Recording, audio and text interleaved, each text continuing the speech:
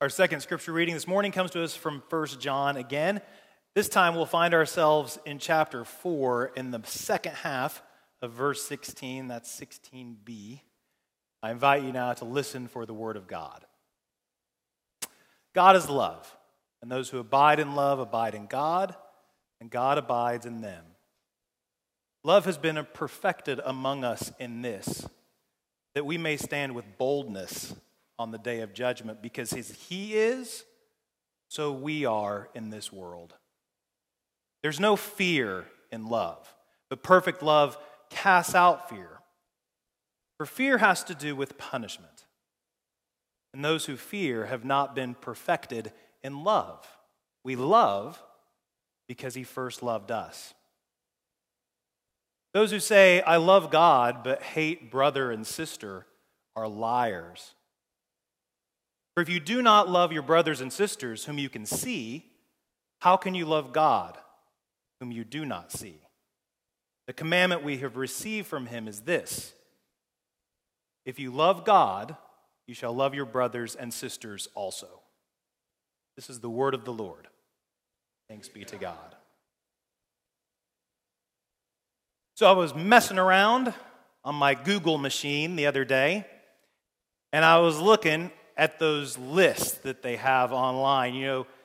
5 ways to do this, 6 steps to do that. It really doesn't even matter what the number is. You just put it in, 6 steps to, 3 steps to, 4 steps to, and you get all sorts of different stuff. I did 6 steps to, and I got 6 steps to these things. These were the top searches for 6 steps. 6 steps to learn how to meditate. 6 steps to 7 figures. I didn't know it was only 6 steps to get to 7 figures, and have obviously been doing it wrong. Then there was one of those steps isn't being a Presbyterian pastor, I'll tell you. And then one of the 6 steps was 6 steps to freedom. Like, it doesn't even say freedom from what? It just says 6 steps to freedom. It doesn't matter what you put on. We love our steps. How many of those lists have you seen in your lives? 5 steps to do this, 4 steps to do that, a healthy lifestyle, changing a light fixture, fixing your car, living a better life, learning to meditate. Steps, steps, steps. We love steps. And so as I was looking around, I found one of the most interesting lists of steps. Do you want to hear what it is? I hope so. It is the steps, there were 5 of them, steps, how to survive a plane crash. 5 steps. I'm not going to share all 5 with you, just 3, because I only remember 3. And so these were the 3 that I remember. 1 is to pay close attention to the in-flight card with the safety instructions on it. If you know that card well, you are more likely to survive the plane crash. Number 2 that I want to share with you is sit tall and upright in your seat. Evidently, these were written by Emily Post on how to survive. And then the 3rd one, and this was my favorite, wear loose clothing. So if you've ever wanted to take a flight in your bathrobe, you now have every justification, because you're more likely to survive than the person in the suit. So that's how you survive a plane crash. But as I was thinking about that, as I was thinking about those steps to surviving a plane crash, it got me thinking about flying in general. Most people don't like to fly. They would rather drive. Most of you, given your choice, would rather drive than fly. I know for some of you this is a passionate issue. You would rather drive than fly. And it's because flying seems unsafe, right? It doesn't seem as safe as driving. But statistically, which of the 2 modes of transportation is the most safe? Flying, right? It's not even close. Flying is far more safer than driving. But we don't think that in our heads. Have you met very many people who say, oh, I'm afraid to drive? Almost nobody says that, but we meet people who are afraid to fly all the time. Why is that? It's because of the steps.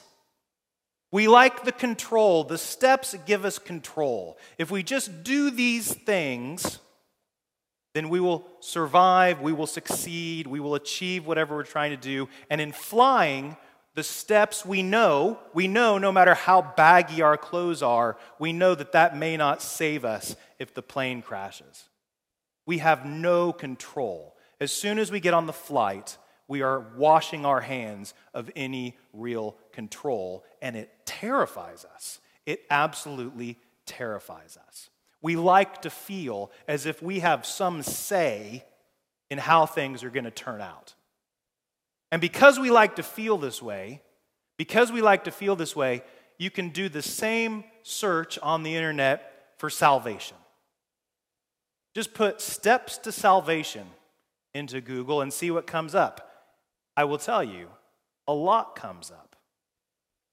A lot of different things come up when you Google that, but all of them say basically the same thing, and this was one of my favorite things that I saw this week. They'll say, salvation does not belong to us, and we do nothing to earn it. Now here is how you get it. I'm not kidding, that's how the articles go. And then they give you this list of steps of how you get to salvation. And the reason they do that is why? It's the same reason we like steps to trying to survive a plane crash. It's because people are worried about it. People are afraid of it. People are wondering, what do I need to do? If salvation's a real thing, what do I need to be doing in order to have it? And so there's plenty of different articles that will give you the answer to that question. But the problem is, those steps, they're kind of an illusion, just like the baggy clothes and the posture on the plane. They're not really what's going to do it. 1 John tells us something that should be comforting to us, but I think instead gives us this layer of anxiety. At the beginning of this passage, what does he say? He says, God is what? Love. God is love. And how does that love manifest itself in our lives and in the world? Does it manifest itself in us getting whatever we want? Does it manifest itself in us having everything that we need? No. How does that love manifest itself? It manifests itself in this very particular way, that on the day of judgment, we may stand with boldness. And then he elaborates on that point. He says there's no fear in love. And how are we defining fear in 1 John? What is fear of? Fear is not of crocodiles. Fear is not of plane crashes. Fear is the fear of punishment. Fear has to do with punishment. And love casts out that fear. The love of God through Christ Jesus our Lord. It casts out that fear. When you get on the airplane, and you've read your How to Survive the Plane Crash manual, and you get on the airplane and you sit down and you read through the safety instructions and you identify the nearest safety exit, keeping in mind it might be behind you, and you identify the nearest safety exit, and you've made sure to wear your baggiest outfit, and you strap yourself in to where your posture is picture perfect, and you could hold a book on the top of your head, and you've done all those things, and the door to the fuselage is sealed. Do any of those things matter? No. When you step on an airplane, it is a fundamental act of trust. Who do you trust? You trust the pilots. You trust that they are well trained. You trust that they are prepared to fly. You trust that they are going to follow the steps that they have been taught to get the plane in the air, get it to where you want it to go, and land it like it should be landed. You trust the air traffic controllers, that they're going to make sure you don't hit another plane in the sky and that they've had enough coffee that day. You trust the mechanics who worked on the plane, that they used their machines appropriately, that they've run the proper diagnostic tests, that the flaps will go up and down, that the wheels will go down, that the gas will pump through the engine, causing the explosions in the engines, causing you to fly through the sky. You trust all these things that happen, and during the course of your flight, you are fully reliant on those people doing what they've been trained to do and being who they say they are in order to land the plane. This is the only proper way for us to think about salvation, according to John. Do we believe that God is love? Do you believe it? If you believe it, then it is just an act of trust. It is a simple act of trust. There's nothing you can do to change it. There's nothing you can do to manipulate it. There's no 6 steps to activating it. There is the simple trust that on the journey that is our lives, all sorts of things might happen to us, but the landing is in the hands of God. The God who is love. And the God whose love casts out our fear of punishment. We simply abide in that truth and in that love. We have absolutely no control over it at all. We are trusting in the nature of God and in the promises of God through Jesus Christ to be true.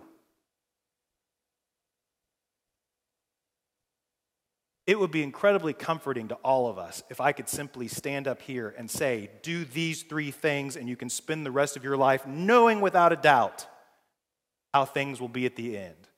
Anyone who says that they can do that is not being honest with you. Salvation is the thing that belongs to God. And as we have it and think about it in our lives, and we think about what happens at the end of our lives, it is just a simple act of trust. And our trust doesn't change God's nature any more than our trust of a pilot changes their ability to land the plane. What do they say? What's the pilot say when he gets on right before you're getting ready to take off? He'll get on and he'll say, well, welcome to this flight to Denver today. And he'll tell you about how far you're going to go and about what the weather's like at the destination. And then just as he's told you all these kind of mundane details, which I assume are designed to get us to calm down, what does he say? He says, well, sit back, relax, and enjoy the flight. The love of God doesn't promise us that everything in our lives will be easy. It doesn't promise us that we'll get everything we want. But it does promise us this, that at the end of our lives, we will end up exactly where we are supposed to be. And that is wrapped in the love of God through Christ Jesus our Lord. So relax. Amen.